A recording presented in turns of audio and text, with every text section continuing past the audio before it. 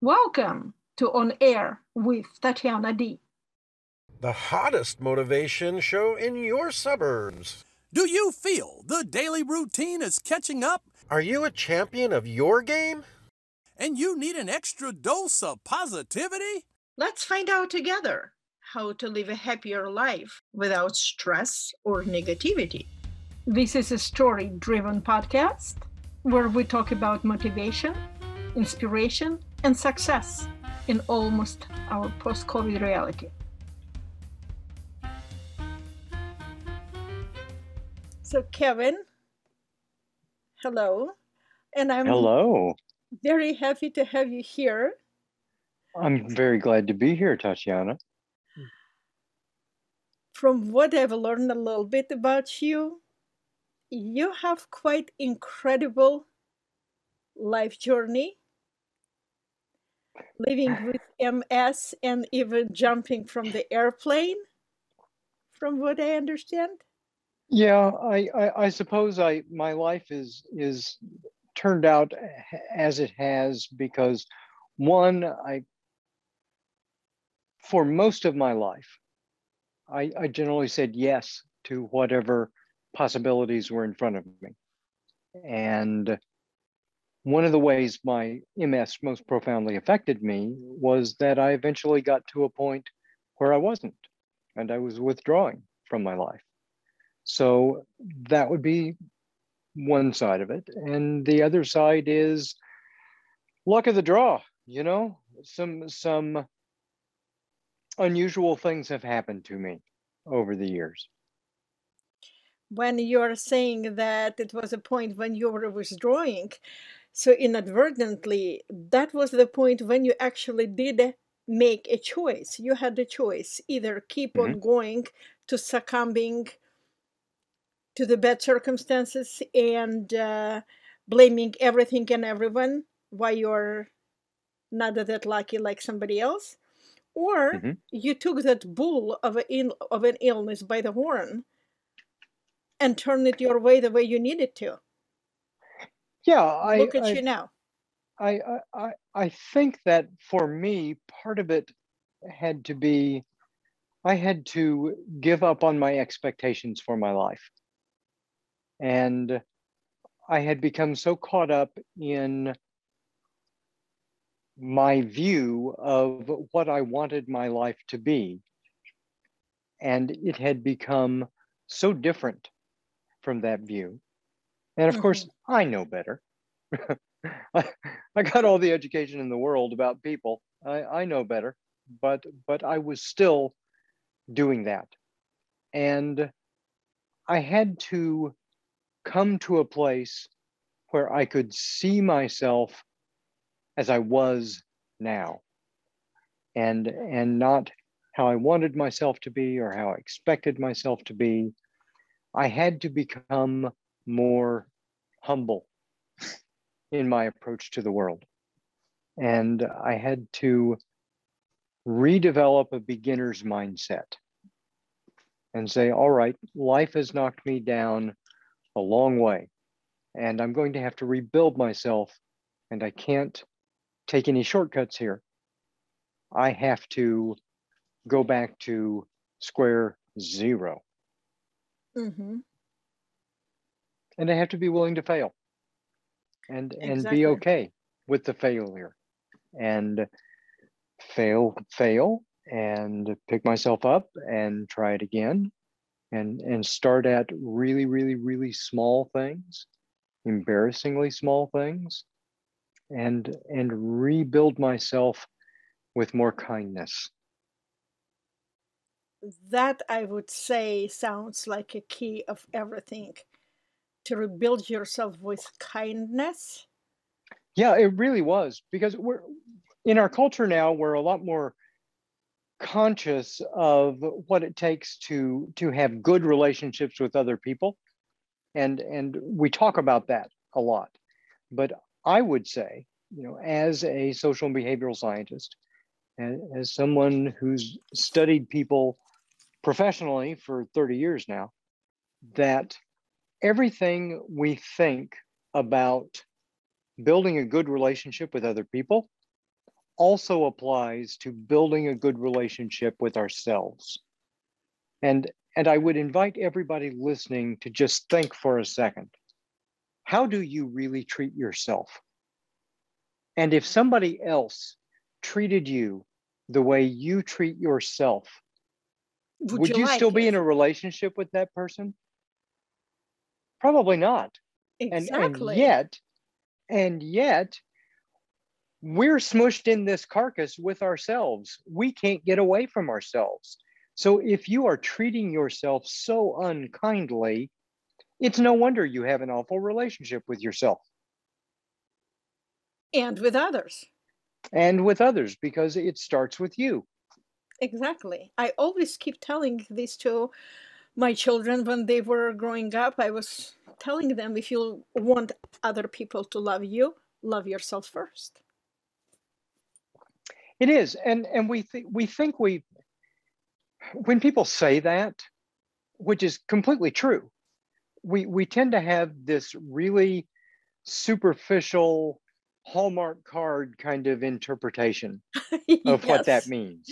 Yes. And I'm here in Kansas City, the world headquarters of Hallmark cards. I've been there many times. Yes. At their corporate headquarters. So I know of which I speak. And my point is, love is not just like on steroids. Like is about owning. It's about having something. I like it, so I want it in my life. Love is about giving. It's about a process. It's about acceptance. Love is a verb. And love is not easy. Love requires kindness, and love requires grace, because you have to love someone, even yourself, even if you don't live up to your own expectations.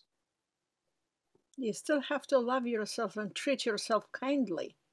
Mm-hmm. And that doesn't mean being easy on yourself all the time either. You can acknowledge your failures and you can say, I really tried, and now I'm going to try it again, but I'm not going to beat myself up over about it. I just got an idea.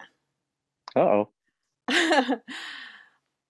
Today we're going to be talking more detailed about your life journey and a lot of other things. But what you're saying right now about loving oneself, I'd like to have another episode with you when we possibly would be talking about love, relationship, kindness to one another. So, more of a philosophical and slash practical essence to it. Sure. Yeah, I used to teach that class as a college professor, and I would love there's that. a whole chapter on that in my book. So yeah, I'm completely down for it.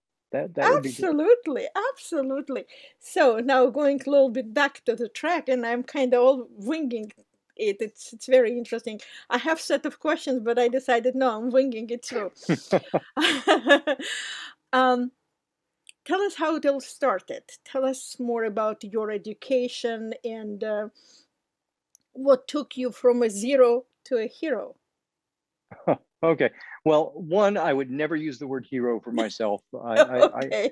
That's not a thing. And that's one of those things that if people call themselves a hero, or if they say they are a leader or they are a guru or all that, then That's something wrong there already. There's something wrong there. Yeah. So I'm just a guy who's like so many other people who has faced some difficult circumstances and failed a lot at it, but on the balance, I'm doing about as well as I could expect, and I'm still trying.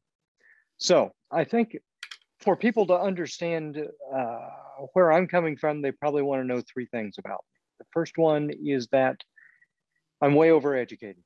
So I have a doctorate in sociology and psychology. I've spent the last 3 decades studying people. And specifically, I specialize in research methods and data science. So in how we study people and how we build models to predict people, but I also have specialized in a research question, which is, why do some people succeed and others fail under difficult circumstances? Mm-hmm. And that leads us to the second thing people probably would be interested in about me, and that is I live with multiple sclerosis. I first became symptomatic in 1989 as a young man in college, and it was misdiagnosed and undiagnosed for many years, which is pretty common with MS. And then finally in 2002, I woke up one morning and I couldn't feel my left leg below my knee. And I thought, that's kind of weird. And I thought I'd overdone my workout and pinched a nerve or something, so I didn't think much about it. And a few days later, it was back to normal. And then it was gone again. And then it was back, and then it was gone. And then it was other parts of my body. And then finally one morning I woke up and I could feel my right arm and my head, but the rest of my body had disappeared. And at that point, my then wife said, I'm putting my foot down, you will go get this looked at. And so I did. And that launched a comedy of medical errors. And a few months later, I ended up with a multiple sclerosis diagnosis. And they said, yeah, it's been in your system for a long time. So on the one hand, that explained a lot of weirdness that had come and gone in my life over the years. On the other hand, it's a grim diagnosis to get because Indeed. MS doesn't get better. And a lot of people don't know what MS is. It's one of those that they've heard about, but Yes. they don't really know what it's doing. Most people think, well, it's one of those that puts you in a wheelchair, right? And well, yeah, it can happen, but that's not even the most common outcome nowadays. So what it is an autoimmune condition, which we didn't know when I was first diagnosed. But it's autoimmune is where your own immune system attacks the fatty myelin sheaths around the neurons in your brain and your spinal cord. And so in effect, it causes all kinds of damage and all kinds of scarring, and it causes your central nervous system to short circuit. And so depending on where the damage is, that's the kind of symptoms that you can have. They can be physical, they can be cognitive, they can be emotional, any of that stuff, because everything we do, think, feel, say, hope passes through our CNS. So it's an ugly, vicious condition. And I live with a list of over 30 symptoms that mostly come and go. There's some that are always with me. I'm always in pain, so chronic pain. I'm always fatigued, so chronic fatigue. I'm always dealing with paresthesias, which are feelings that are not there. So I always itch. I always have it feels like random electric shocks going through my body, those kinds of things. And then, lots and lots of other things that kind of come and go as they were. While I was getting diagnosed with MS and dealing with this, I spent a decade as a caregiver to a wife with an advanced cancer. Wow. And yeah, it was, and who was thankfully saved at the last instant, but it didn't save us because we had been going through year upon year upon year of 2 chronic illnesses together. And we were doing this with young children in the house. Our kids were young at the time, and I went through a career change, and she went through career challenges, and so we just had a lot that we went through. And then my MS took a really nasty turn, and she was better. And my wife and my children decided that this was a journey they could no longer share. And so they left. And I was alone. And so, yeah, my life has been completely turned upside down by MS and by the fact that I didn't handle it well for a long time. And the reason is nobody teaches you how to be chronically sick. if we're lucky, we get a little bit of education about how to be a good patient. Well, screw that. And yes, I'm happy to be a good patient, but I'm much more interested in living a quality life. This is the life I have. Yeah, this is the life I have. I can't sit around and wait for somebody to come up with a cure for MS, because it probably won't happen in my lifetime. If it does, woohoo, I'm all for it. But I can't wait. And half of all the people in the United States now have at least one chronic health diagnosis. 18% of us have 5 or more. So most of us now are faced with a world that is not adapted for someone who is trying to make their way through it with a chronic health condition. And if we don't have a chronic illness, then we certainly love someone who does. So this affects all of us. It does. And actually, now I'm listening. Yes, I was ignorant to such statistics myself. And I'm thinking, too bad we're not being educated properly how to be more patient and how to care for people with issues like this. Well, and that's my mission in life now, because I wrote the book, I developed a curriculum, I did, because I spent 15 years as a professor. I've been educating people all my life. And I wanted to build the body of knowledge that I wish somebody had given to me back when I was starting this journey and needed it. And so that's what I've spent the last decade of my life devoted to, is first understanding that if you actually bother to sit down with people who are living with chronic illness, and I did, I interviewed hundreds, I surveyed thousands, I got millions of data points. And the thing that is striking is that if you look at everything that we're complaining about, everything that is a challenge that we're facing, less than 20% of what's giving us problems are our medical symptoms. Most of it is actually mindset and behavior and relationships and environment and dealing with the medical system and so forth, right? So it's social and behavioral and cognitive stuff. Well, that's what I do. That's what I study, that stuff. So I wanted to build the body of knowledge that would help people understand you are dealing with all of these other things that don't appear on your list of diagnostic medical signs and symptoms.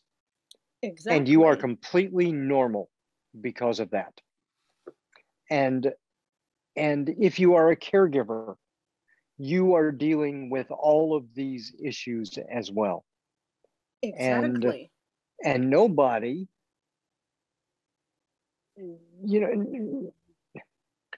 people lose sight of caregivers in all of this as well, and also professionals within the field. And we have had over the last couple of years a higher profile in our public discussion about burnout in the medical health, wellness, social support professions, but that's been with us for a long time. And indeed, and nobody talks about that. I agree with you. Yeah, and think about this. Most of those professionals are trained according to an acute care model. So that means you go in, you identify a medical problem, you apply a medical solution, and then you send that person back to their previous life. So if that's the model, that you go in and fix it and see the next person, what is it like? Band-aid. Yeah. What is it like to have a career where you're faced with people like me who will never get better? That is extraordinarily stressful. So that's why, with my book and with the curriculum and all that, it's about providing those tools to those crucial populations. where those who would want to read your books, where they can find it. Yeah, if you go to yourlifelivedwell.co, then you can get the links to everything. Wonderful. So the books, social media, all that. You can even download 100 pages free to look at and see if it's something that you think is going to be useful for you. I'm going to put all of these links of your work and how people can connect with you in the show notes, in the Sure. footnotes, so people would be able to. I'm hoping that they will take interest to get in touch with you, because it's very interesting. Amazing, yes, but it's very knowledgeable. And I totally understand. I don't have chronic illness from what I know, but I was taking care of my mother for a number of years, and she had dementia. And I was the only, I have a brother whom I love dearly, but he lives in Pennsylvania and I'm in Los Angeles. And yeah, my children were helping me, but they were young enough at the time. So I was the only one with day-to-day burnout when I had to work 20 hours, 40 hours a week, and all the free time take care of my mother. And there was nobody even to give me a vacation, at least for one day. So yeah, our system needs to get adapted to help those who give care as well, because they are getting affected. So that's very interesting. So where did you get your education? I'm kind of all over the place, which was Yeah, sure. I did my undergraduate at a place called William Jewell College, and then at Oxford in England, and then I did my master's, my doctorate at the University of Missouri Columbia. So, I've except for time as an undergraduate in England, I have lived in Missouri for all my life. Although I love to travel, I've hit 20 or 30 countries now, and wow. I like to travel. One of my favorites was I once managed to be in St. Petersburg during the White Nights. Wow. And that was like one of the That's coolest experiences of extraordinary. my Yes, entire life. it is. I've been in St. Petersburg once, like probably a year before I left, because I'm from Republic of Georgia, which used to be back in the day part of Soviet Union. So yes, I went there. I've seen the Hermitage and everything. It was amazing experience, and White Nights. It's off the chart. It's off the chart good. Wow. Yeah, it was wonderful. Exactly. I'd love to ask you, because it's mind blowing to know that you didn't get broken by the circumstances of life. Well, I was pretty broken. I think one of the things we need to do, and I talk about this in the book, I introduce this concept of the edge. And the edge is a ratio. It's a ratio of how much we can deliver. So what is our capacity, to how much is life demanding of us in that moment. And so if demand's really low and our capacity is high, then we're bored. This may be habit. This is easy for us. As our demands increase, as they get close to what our capacity is, now this is starting to trigger our acute stress response. But it's good stress, right? This is stress, not distress, because we're being challenged. And it's what we call a flow experience, right? And we're really in the zone and we're succeeding. But then if our capacity slips just a little bit below what is demanded of us, now we fail. And this is distress. This is bad stress. And we become overwhelmed. And as that demand increases, it becomes traumatic. And so that's what trauma is. And we can't live at the edge. We have to regularly visit our edges, and edges are physical and cognitive and emotional and behavioral and social. Our relationships have edges as well. But then we've got to pull back to what I call our home. And we've got to go back home, and we've got to rest and relax and recover and recuperate and sleep and nourish ourselves and grow. and consolidate, and all of these things, we get our capacities challenged at the edge, but we don't grow there, we don't recover there, we don't nourish there. And if we never pull back into that safe place where we are kind to ourselves, right? And Yes. and uh, and we allow ourselves to relax and rest and disengage, then we haven't built our capacity up to go back out into the world and engage again. So it's a cycle. Absolutely. And I would, from what you're saying, I'm kind of trying to process it in my mind. Edge, it's something like when a young ballerina is trying to stretch her body. She's going Mhm, to the point where she cannot stretch any longer. She goes mhm. back, gets her strength, and next time she goes higher and higher. So, Exactly. yeah. And one of the things that I found really fascinating, people may think this is kind of weird, but if you think about it, it makes sense. So I'm writing for people living with chronic health conditions. And one of Mhm. the things about chronic health conditions is it forces us to our edges and it keeps us there. Well, interestingly, there's a population of people who choose to go to the edge I and would to say so. actively work there. Yes. And these are elite endurance and extreme athletes. And so I found the sports psychology of dealing with performance and growth Hmm. was really useful, because when it comes right down to it, an edge is an edge. Yes. And it doesn't matter if it's tiny, small, right in here, close, and kind of humiliating that you don't want to admit to other people that this is a Hmm. real challenge for you. Well, that's still an edge. It's still an edge, even if you're not doing something. And this, of course, goes to the third thing that people should probably know about me that we haven't gotten to yet, and that is that I am an enthusiastic skydiver. And That is my next series of questions. Yes, we'll get and there. that, that was for me, that was not about just reclaiming a lost childhood dream. It was about, I had come to a place in my life where the thing I was most afraid of was my own body. Aha. I did not trust myself anymore because my body and my brain had betrayed me in so many ways. It was kind of And disengaging one with yeah, another. and Uh-huh.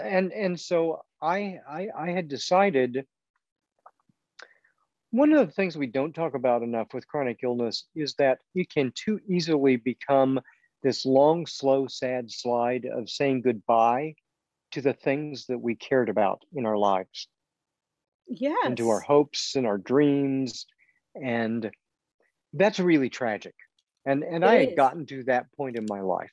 Huh.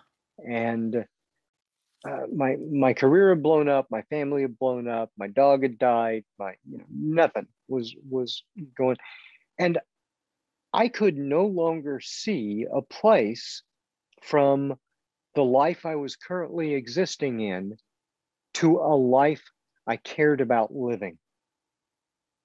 I was lost. I did not see a possible path. Oh my God, And that even more interesting how you got from where you sort of drown yourself to be to where you are now, because it's totally opposite.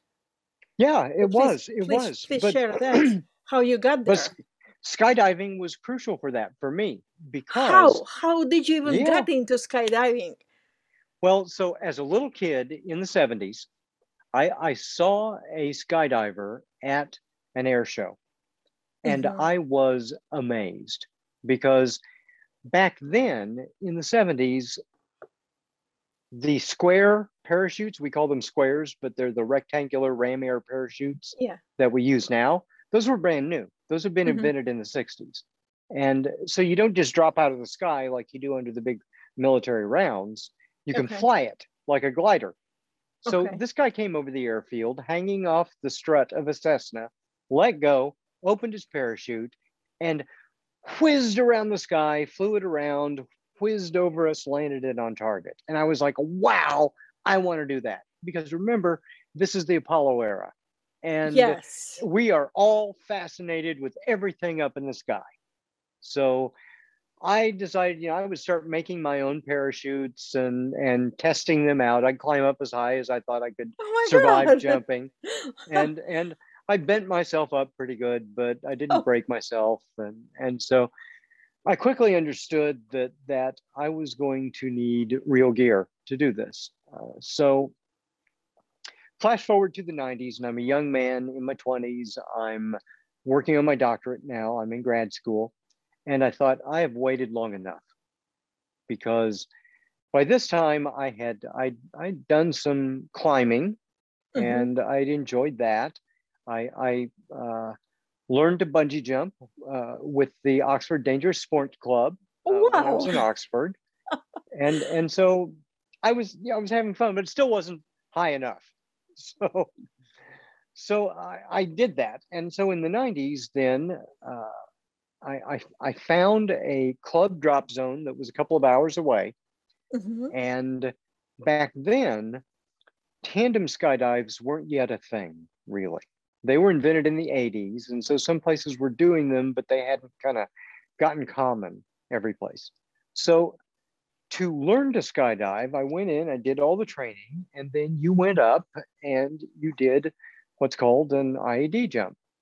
So I went up in a little Cessna, just like that guy that I saw, climbed out, hanging on the strut, and my instructor's in there saying, "Okay, you ready?" I'm like, "Yeah." And he takes my pilot chute and throws it out into the relative wind, and it yanks me off the plane. And now I have to land myself. So that was how I learned, and it What was you felt on your first jump out of the plane with parachute?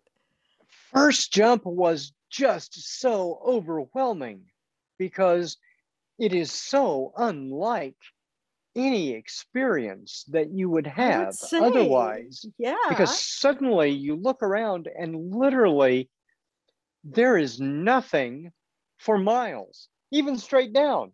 There's nothing. It's just you. You can feel so amazingly alone, but at the same Huh. time you feel so big and so connected, because you're looking down there and you can see the world from horizon to horizon, and you see all of the works of humanity.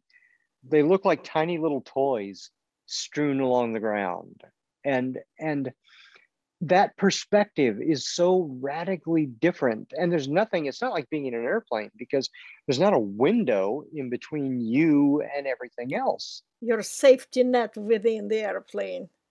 Yeah, Yes. yeah. So I did that. I got a handful of jumps, and it soon became evident to me that skydiving is not a hobby, it's a lifestyle choice. And it demands a massive amount of time and commitment and work, because it's not just flinging yourself out of a plane. You have to learn how to pilot your body in space, and then you also have to learn how to pilot a parachute. And, Uh-huh. and so there are a lot of skills that are involved to becoming a good skydiver. So education, then career, then family and kids, and then health got in the way. And I hit a low point with my MS, and I gave up on the idea of ever getting back to skydiving. Mhm. And so I'm alone now, and everything has completely blown up. And one thing that my teenage son said to me was, "Dad, you really suck at doing things for yourself." And on the one hand, that was kind of a cheeky teenager thing to say, but on the other hand, it was kind of crushing, because Yeah. I knew he was right. That somehow I had lost those self care habits. and I was completely defeated by this bad thing struck in my carcass with me that I couldn't get away from. Mm-hmm. And so I said to myself, I'm going to give myself one more chance. Mm-hmm. And literally, it was my last chance. I said, I am going to recover something that I had given up on, something that was surprising, something that I didn't think I could do. And for me, there was one obvious choice. I wanted Skydiving. to become a skydiver, a legit skydiver, all the licenses, all the stuff, Wow. and so this is 2019 then, and I found a drop zone. I knew that there was a drop zone that was 5 miles from my house. And for years, I would stare up at the sky, looking over there, saying, just right on the other side of the horizon, there are people doing what I wish I was doing. And so I did. I went down there and I started all over. And of course, by this time, I couldn't feel my legs below my knees. And so that was a big challenge. And sometimes I have difficulty controlling my limbs. And so when I went back, I didn't tell them that I had MS to begin with, Uh-huh. because I thought, well, they'll probably just say that's way more trouble than it's worth. Why don't you go try bowling instead? Exactly. Yeah. And so I knew what I was going to be in for, because before I went back, I had 13 jumps. So I knew what the experience was going to be like. And I was pretty confident that I could still do it safely, but Mm-hmm. that there was going to be a lot to figure out controlling myself. And so sure enough, it takes 25 jumps normally to get your A license. That's your first license in skydiving. There are Okay. 4 that goes to your D license, which you get at 500 jumps. So there are there's over 100 things that you have to check off on your reference card for your A license. So there are a lot of skills that you have to demonstrate. And while most people do that in 25 jumps, it took me 47. And I had some of my instructors who had done thousands of jumps and had been doing this for a long time tell me that was the most terrifying skydive I've ever been on with you, because I was having trouble controlling my legs. And finally they asked me, what's the matter with your legs? Why are you having so much trouble doing this? And then I told them, well, I can't feel them. And they were like, did you get hurt? And I was like, no, it's MS. And so I explained it, but by that time they knew that even if I was spinning wildly out of control, every single time I always stayed altitude aware and managed to stabilize myself and open my own parachute on time. And so that's like the minimum for being safe on the skydive. So I figured, okay, so we did lots of extra work on the ground. I went to vertical wind tunnels so that I could do the indoor skydiving, because I would have an instructor right there on my leg, holding it in place, saying, this is exactly where it needs to be. And even though I couldn't feel like the wind on my shins, I could feel the tension in the tendons behind my knees. So I learned to understand what my legs were doing by the sensations I could get. So we did that. And in 2019, I got my A license and my B license and logged about 140 jumps. And then in 2020, I said, okay, I'm going to set myself a bigger goal. I am going to become a serious skydiver. And what that means is kind of the minimum for being a serious skydiver is getting past 500 jumps, earning your licenses, and getting some kind of professional rating. So I knew at the beginning of 2020 to make that goal by the end of the year, I was going to have to log better than 1 jump a day for an entire year.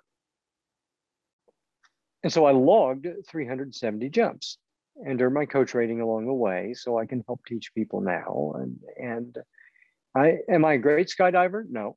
I will never be a great skydiver. I'm a middle-aged guy with a neurodegenerative condition. However, I'm a safe skydiver.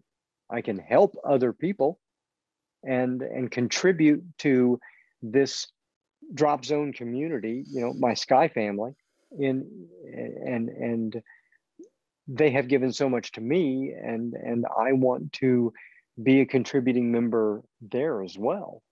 So I can be a serious skydiver. And that was my goal, and I managed it. I would like to jump in for a second and say that I'd like you to look at yourself even from a little slightly different angle. What you're saying right now, when you can't feel your legs and you know how it feels like tendons and different sensations help you understand what you naturally can't, that just shows to other people not to ever give up on themselves. If you can do that, maybe there would be somebody else, even at least one person you can help who would be having MS. That would be wonderful. I think one really important thing is, I said earlier, chronic illness sometimes pushes us to an edge and keeps us there. And I find that the only thing we learn from that is that we can't do that thing in the way we used to do it. That's an invitation to be creative. And so I think that life with a chronic illness or life with chronic distress, life with chronic pain is an invitation for us to become more creative and to say, there are different ways to get to the same place that we want to get to, or there are different goals that may give us some of the same experiences that we are valuing. It's absolutely incredible. Absolutely incredible. And we're kind of reaching right now to the point where I would have to stop. But I definitely would want you to be back because we're far from over. Well, it's kind of an unusual jaw-dropping story in some ways, but for me, I guess there's one final thought maybe that I can throw out there for Please people. do. For me, becoming a skydiver was about facing my fear, but it wasn't about facing the fear of heights. It was about facing the fear of my own body.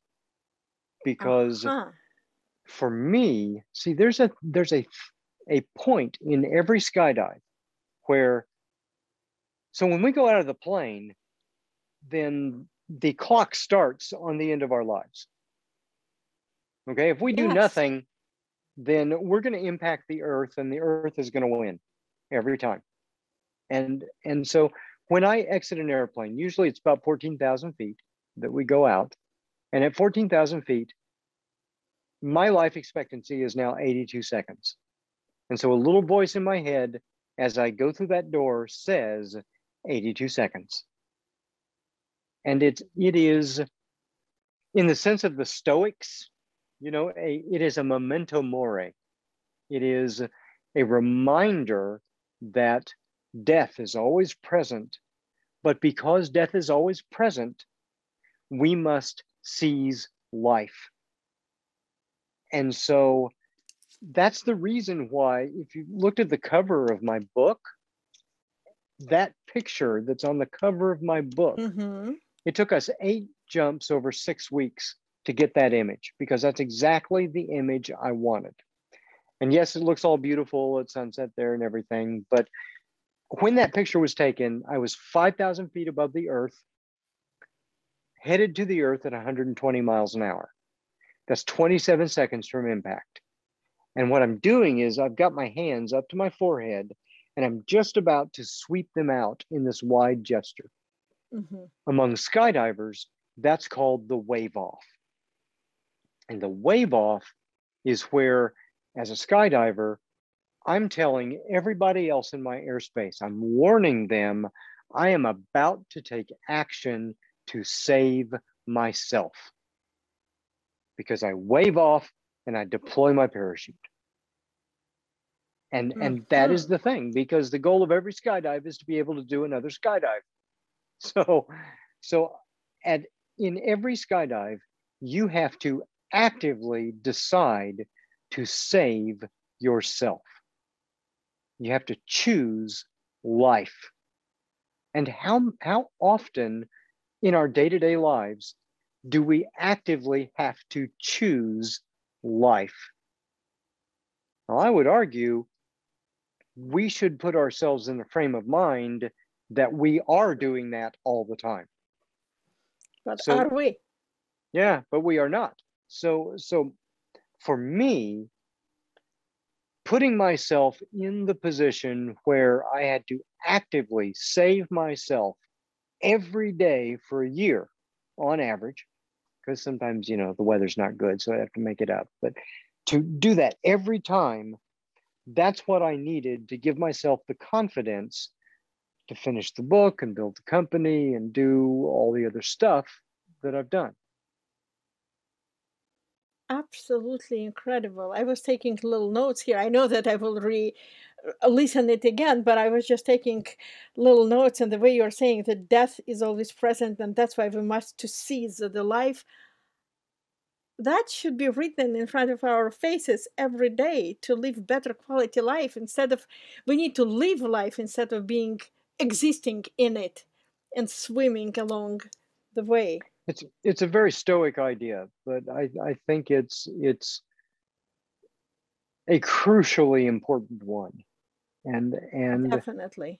And even if you are living with something like a chronic illness, that's just your motivation to get a little more creative with it. Exactly. And that's not to say that I don't have down days just like everybody else. Of course I didn't solve all my problems, and now it's, this is an ongoing challenge every day for the rest of my life. But that's okay, because for me, I did a thing that allowed me to demonstrate to myself that I've got this, even though I felt like I did not. Well, you've got it the best way you can, and it shows. I'm absolutely in awe of what you shared with me, and I would be able to share it with the listeners.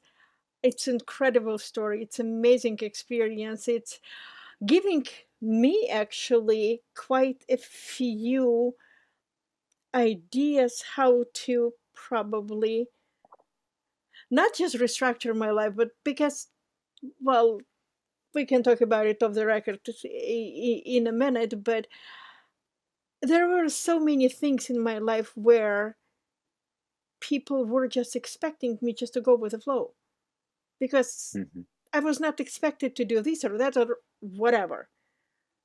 And then they are saying, why you're doing so many things? Why don't you concentrate on your websites? Because I'm a web designer by trade. But that's not, I have thrill of talking to people and helping people to get the message to help others. Get motivated a little more. And you, by far, this year, the best guest I've ever had. And I absolutely intend to build a friendship with you and have you as a guest quite more often for the time to come. Absolutely. Well, you are very kind. Thank you. Thank you so much. With this, we're not done talking, but with this, I'm wrapping up this episode. Thank you so much for sharing with us your journey. I have been delighted. Thank you. And that's it. It's time to wrap up another episode. You can find any of your favorite episodes anywhere where you are listening to your podcasts: Google, iTunes, Amazon, Spotify, iHeartRadio, and YouTube. Could you possibly do me a favor and leave a review there to help other amazing people like yourself to find my podcast faster? If you got a question, suggestion, or just want to say hello, please find me on Instagram at _Tatiana Davidoff. Until next episode, stay safe, motivated, peaceful, happy. Bye-bye.